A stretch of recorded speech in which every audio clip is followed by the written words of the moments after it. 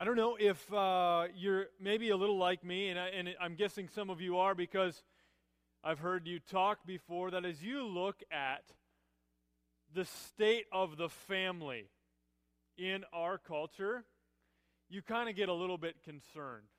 That as we look at the nuclear family in America, we just see decline, and a lot of people would say it seems kind of hopeless. I don't need to share statistics with you because statistics don't really matter as much as just looking around our own town and our own family to know that family is tough, and families in our culture are in many ways a mess. It seems that family as God defines it just doesn't seem to be valued as much in our culture as it once was. And so we need to think of some answers. And so people think of all sorts of strange, I think, answers, and maybe some potentially good answers as to how to fix the state of the family in our culture. I was trying to think this week, like, what are some things we could do? Maybe we need to do Mother's Day more often. Do you think that would be good? Like maybe like 4 times a year we do Mother's Day. And some of your moms are thinking that's great. Then like 4 times a year I don't have to cook. That's it. Other 361 days I do, but get 4 days off instead of 1. That may or may not really fix things. A lot of people kind of take the route of let's find a nonprofit organization that has some lobbyists that will go to our legislators and lobby them to pass more pro-family legislation. Maybe that's a route that we could go. That might have some effect. Other people just get kind of weird. They start like stockpiling canned goods and bottled water and pocket knives and flashlights and go in their basement and try and just get away from everybody. And I don't know if that really would be very effective. So what do? As we try and build up our own families in a way that would honor God, in a world where families don't seem to be built up in that way, how do we address the seemingly hopeless state of families in our culture? Better than any of those answers that I just shared is what we find in God's Word. And so, interestingly, on Mother's Day, the first time as we go verse by verse through the Gospel of Mark, this is the first time that family is directly addressed in the book of Mark. And it happens to be on Mother's Day, which is kind of fitting. But as I read the passage, you might look at it and think, well, that's a strange passage to pick for Mother's Day. And it is, except I didn't pick it. We're going through verse by verse, and this is where we're at. And you'll see it as we read it. But it's God's Word, and it's good, and I trust that God will do things in us as we read it and hear it preached this morning. If you're able to, let's stand as we read God's Word together. This is the Word of God, and here's what it says. Mark chapter 3, starting in verse 31. And his mother and his brothers came, and standing outside, they sent to him and called him, but a crowd was sitting around him. And they said to him, your mother and your brothers are outside seeking you. And he answered them, who are my mother and my brothers? And looking about at those who sat around him, he said, here are my mother and my brothers. For whoever does the will of God, he is my brother and sister and mother. You can be seated. Interesting passage. And we're just going to dig in, and you're going to see in your outline there's a couple of main points that we'll go across. Start in verse 31 and 32. If you have your Bible, keep it open there so you can be referring back to what I'm talking about. You know, it's a little surprising. If you just listen to me read that, you might have been a little surprised at Jesus' reaction. When somebody told him, your family's outside looking for you, and you heard Jesus' reaction to that, you might have been, like me, a little bit surprised. But I think you'd be a little less surprised if we understood the context a little better. So I'm going to take a little time to help us understand why Jesus responded to his mom and his brothers in the way that he did. Okay? Anytime you're looking at Scripture and something seems a little bit hard to digest, you need to be sure that you're looking at the whole context. And you might remember from last week, verse 21. So if you're in your Bible, look at Mark chapter 3, verse 21. If you remember from last week, This helps us understand why Jesus responded to his family in the way that he did here. Because last week, look at verse 21. Jesus had gathered, and there was a crowd around him. And it says in verse 21, and when his family heard it, they went out to seize him, for they were saying, he is out of his mind. You remember that? Jesus' family, those closest to him, were scared for his safety. And so as he was out doing what God had called him to do, his family got a little bit scared, and they looked at Jesus and said, he is out of his mind.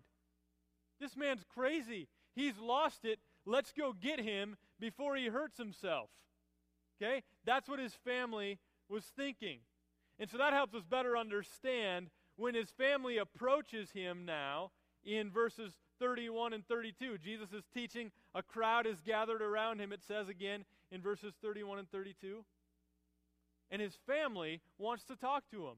So Jesus is inside, surrounded by a crowd. His family can't get in. We've seen this before already in the Gospel of Mark. And his family wants to talk to him. Why does Jesus respond in the way he does? Well, first of all, it's because of the reason for which they were coming to get him. Remember when we saw that word last time, it says they were coming to seize him? That meant the same thing as like kidnapping. They weren't going to just say, hey, Jesus, why don't you come with us? We got some dinner. Got something in the crock pot, Jesus, why don't you come? That wasn't their approach. Their approach was, we are going to get you and we're going to take you out of this because we're scared for your life. So they were coming with, now here's the second part. I need to point this out, because as we read this in our modern English context, most of you, I'm guessing, are reading your Bible in English this morning. As you do that, we just kind of hear, well, Jesus, that seems kind of rude. Like me, okay, my mom lives in Minnesota, and my brothers live, one in Minnesota, one in South Dakota. If I'm preaching here, I have a crowd gathered around me, and if somebody says, hey, Jeremy, your mom's outside, wants to talk to you, I'd probably say, Lynn, why don't you come up here and talk for a little bit? I got to go talk to my mom. And you'd think, well, it's pretty rude if Jeremy says, I don't care, who's my mom? You're my mom. Like, what? That seems a little bit rude. And as we read it in English, it seems that way. But if, again, we're reading this in its context, we start to understand it. But if you were reading this in the original language, you'd pick up on some things that we don't pick up on in English. And here's a couple of them. When we look at verse 31. Verse 31 says, and his mother and his brothers came, and standing outside, they sent to him, and they called him. And then at the end of verse 32, people tell him that someone is seeking you. Mark uses those words 10 times in the Gospel of Mark, but every time he uses those, it's a negative kind of thing. It's not the kind of like, oh, I'm coming to seek you out, Jesus, because I know that you're God and I want to submit myself to you. When Mark uses those words every time, it's people seeking Jesus out to do something to him. Okay? It's mainly used at the end of the book when people are seeking out Jesus, coming after Jesus, trying to arrest him and destroy him and have him killed. So that's the kind of seeking and calling that Mark's referring to here. And we don't really get that. We're just thinking, well, they just want to talk to him. Well, not really. They don't really want to just talk to him. They want to come and they want to kidnap him, seize him, take him away from the work that he's doing right now. That's why his family was there. So doesn't that help you understand a little bit better why Jesus responded in the way he did to his family? So that's Jesus' response to his earthly family. And we start to see, again, this theme that's come up a few times in Mark, that there's a couple groups of people here, right? There's people on the inside, and there's people on the outside. Remember when we saw this? When Jesus was inside the house, and remember who he was eating with? Tax collectors and Pharisees, right? No, not tax collectors and Pharisees, sorry. Tax collectors and sinners. Jesus is eating with tax collectors and sinners, and who's on the outside? Pharisees. And they're looking in, and they're questioning Jesus. They're assuming that they have authority over Jesus. Well, all these people, the tax collectors and sinners, are just sitting at his feet. And remember what Jesus said to the Pharisees in chapter 2? He said, I have not come to call the righteous, but the sinners. He said, I came for the sick people who know that they need a doctor. Remember that? And now again, we have Jesus in a house with a group of people, and then another group of people outside. But interestingly, this time it's Jesus' own earthly family that's standing on the outside. But it's much the same as the passage before. You've got this inside group that is submitting themselves to the authority of Jesus. And then you have this outside group that is assuming that they have authority over Jesus. Jesus' family is coming to try and take him away, as though they have authority over him. So you see those two groups, right? Those that submit to Jesus and say, you are God, and those that assume authority over Jesus and assume that they're God. And most of us would say, like, I'm not going to do that. Like, if you're sitting here in church on Sunday morning, you're probably not saying, I'm more important than Jesus. Like, none of you would say that. Most of us would say, yes, Jesus is my Lord. But a lot of times, we like to hold some things back. We like to assume that we have authority over some things. Jesus, you can be Lord and have authority over some areas of my life, right? Like, I'll go ahead and give a tithe, but after that, my money's my money. So I get to do whatever I want with it. God, I'll give you Sunday mornings. I'll do the church thing. I'll even go to a Bible study. I'll spend a little bit of time every day praying or whatever, but the rest of the time is my time. I want to be Lord over my time. We do resist a lot of times the idea of Jesus being Lord over all of our life, if we're honest. We want to be the people who say, Jesus, you are Lord, and I want to sit under your authority. We want to be the people on the inside, in the house, not the people on the outside questioning or assuming authority over Jesus. Okay, so that's the two groups that we have. Now, Jesus is going to move from talking about his earthly family to talking about his eternal family. In verse 33, we'll go ahead and look at verse 33 again. Here's what it says. And Jesus answered them, who are my mother and my brothers? And again, that sounds harsh. That sounds kind of anti-family. Like, would Jesus be mad that we're celebrating Mother's Day? It seems like he doesn't really like family. I mean, what's his deal? Who are my mothers and brothers? Who are my mother and brothers? That doesn't sound very nice. But Jesus' response is harsh because the people that are outside, his family in this case, are seeking to get in the way of him doing what God had called him to do. And Jesus doesn't look kindly on that. You might remember, if you've read your Bible a lot, you might remember later, we'll see it in Mark chapter 8, verse 33, when Peter, remember Jesus says to the disciples that he has to suffer and die? And you remember what Peter says? Oh no, not you. And you remember what Jesus says to Peter? He says, get behind me, Satan.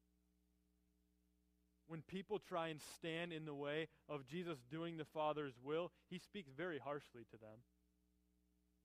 And so he, in a sense, is rejecting his earthly family at this point because they're seeking to get in the way of him doing what God had called him to come and do. Okay?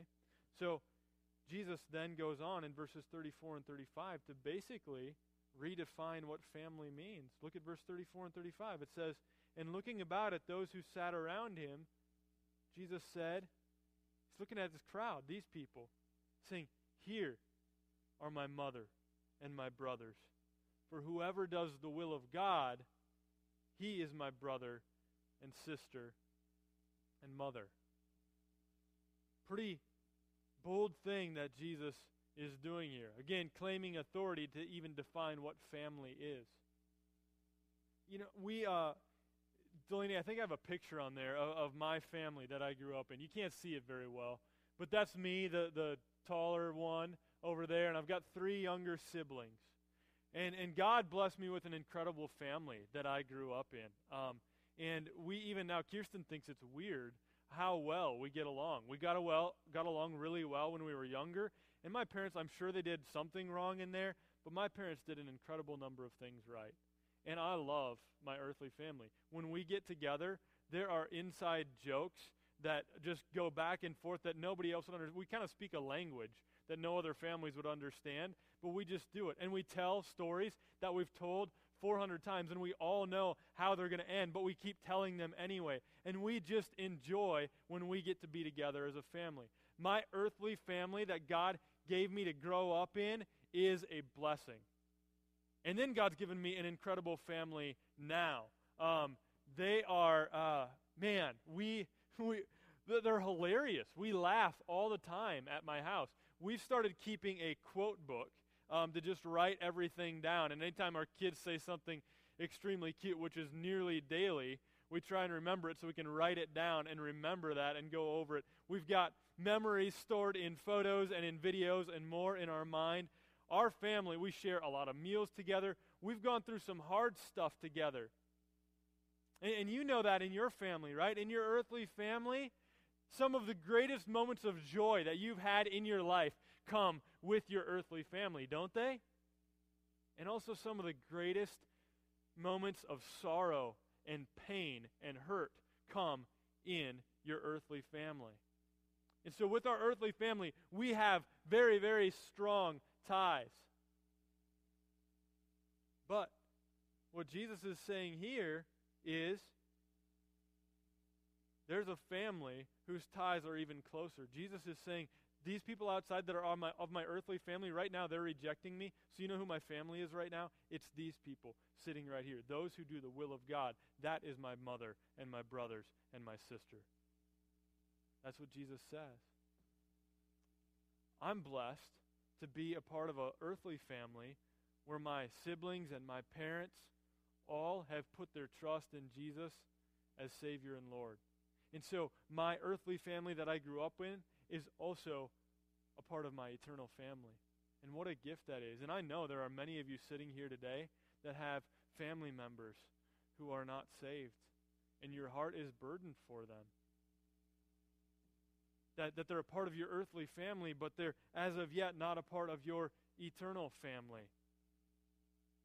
And that hurts you, that burdens you, that breaks your heart, and you want to do something about that. So, do we get anything from this passage on how to deal with that? When people that we love don't love Jesus, what are we supposed to do? A couple cues I think we can get from this.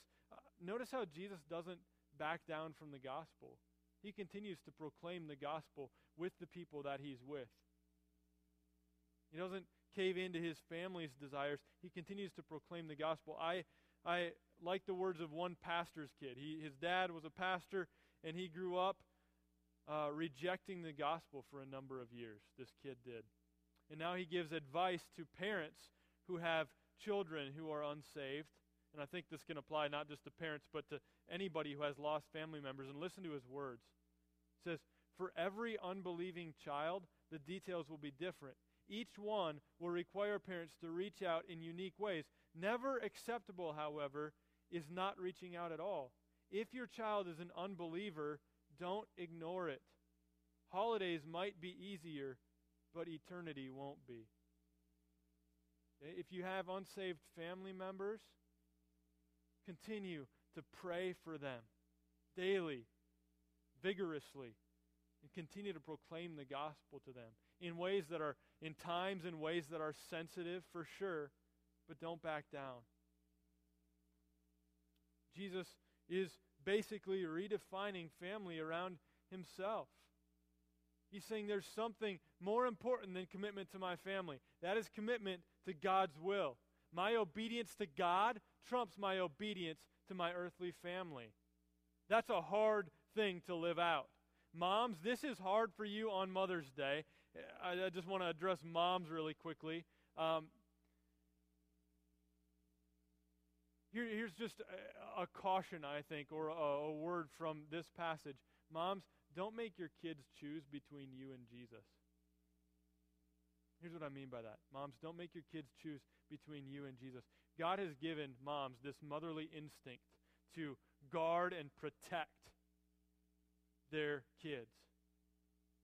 But sometimes if your child has put their faith and trust in Jesus, their primary loyalty is no longer to you as mother, but it is to Jesus. And sometimes Jesus calls his disciples to do some pretty radical and dangerous things that might scare you to death as a mom. Moms, don't make your kids choose between you and Jesus. Remember that if they're saved, their primary loyalty is to Jesus. Moms, you could also be a great witness to your kids if you let them know, there's not many kids, and I'm sorry if you've been one of those that hasn't experienced the love of a mother, but there's a lot of us in here who've experienced the deep love of a mom, and that is so good for us. But you know what? Your kids need to see, moms, more than your love for them. They need to see your love for Jesus trumping all things in your life. What a great gospel witness that is to your kids, that you love Jesus more than you love them. I hear moms say things sometimes like, my whole world revolves around my kids. That's not a healthy place to be. Not according to this passage, where Jesus totally redefines even what family is. That our eternal family, in our relationship with Jesus, has to be more important than our relationship with our kids. It sounds an awful lot like the description from earlier in this chapter of what it means to be a disciple. That Jesus' disciples, remember, are people that he has called out of this world to be with him and to be sent out by him. A family are those who are called, Jesus' family is those who are called to be with him and to do the Father's will. I see two things in here that I want to just close with. I see, one, a warning, and two, some really good news. Here's a warning from this passage that I think we probably need to hear this morning, and I don't want you to miss this. The warning comes for those who think that you're comfortable and good and in because you've, quote, always been around Jesus. Right? Some people say, like, well, I'm good with God. Like, I grew up in the church. I've been hearing about Jesus my whole life. I'm always in church. Well, being in church doesn't make you a Christian any more than being in a garage makes you a car. Right? It doesn't go hand in hand, that those two always have to go together. Jesus here is looking at his earthly family who has a great deal of history with him. And I see a warning in here. If you think that you're an insider, that you have some sort of authority over Jesus, then you're in a bad spot. His family standing on the outside, assuming that they have some kind of authority over Jesus, is in a bad spot. We need to be careful that we don't depend for an assurance of our salvation on our personal history with Jesus. Like, oh, one time I was baptized, and so I'm sure I'm good. Or one time this, or one time that, and so I'm sure I'm good. We need to be the people who right now, currently, presently, are sitting at Jesus' feet. Now, some helpful words from another pastor that were helpful for me. Here's what he said. He says, if at some point in the future you begin to doubt whether or not you've really put your faith in Jesus, do you look backwards to try and remember that moment when you first hopped up into his arms? I suppose you could. Better, though, would be to look at where you're currently resting. If you are right now resting in his arms, knowing when you began to rest is less important than that you're doing it right now. Your present posture is more important than a past memory. So, question, what's your present posture towards Jesus? Are you right now acknowledging that Jesus is Lord and falling in all of your weakness and brokenness and sin at his feet and submitting yourself to him as the master of your whole life? Warning then in this passage is, don't assume you're an insider. Humble yourself and come and sit at Jesus' feet. And then here's the good news. And I'll end with this. This is really good news. If you're not a part of this eternal family centered around Jesus, you're invited. Did you know that? You're invited to be a part of that family. Maybe you have an earthly family where you've experienced a lot of pain and hurt. And you've been rejected and betrayed by your earthly family. You long to belong, but you just, as you look at Jesus, you're like, well, I wasn't even good enough for my earthly family. How can I be good enough for this eternal family? Well, it comes when you acknowledge that you're not, that you don't deserve to be a part of this eternal family.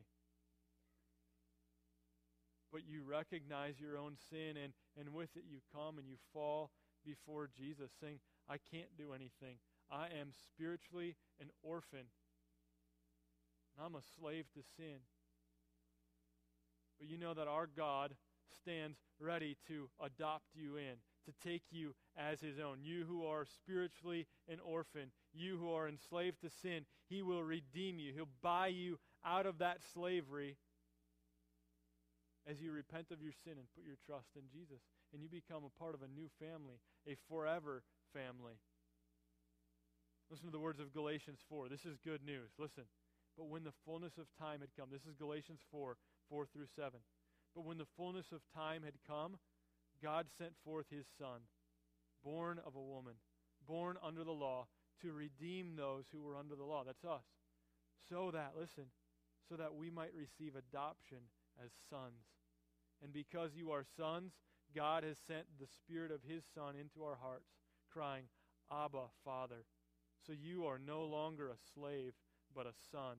And if a son, then an heir through God. We started this morning by talking about what seems like the hopeless state of the family in our culture.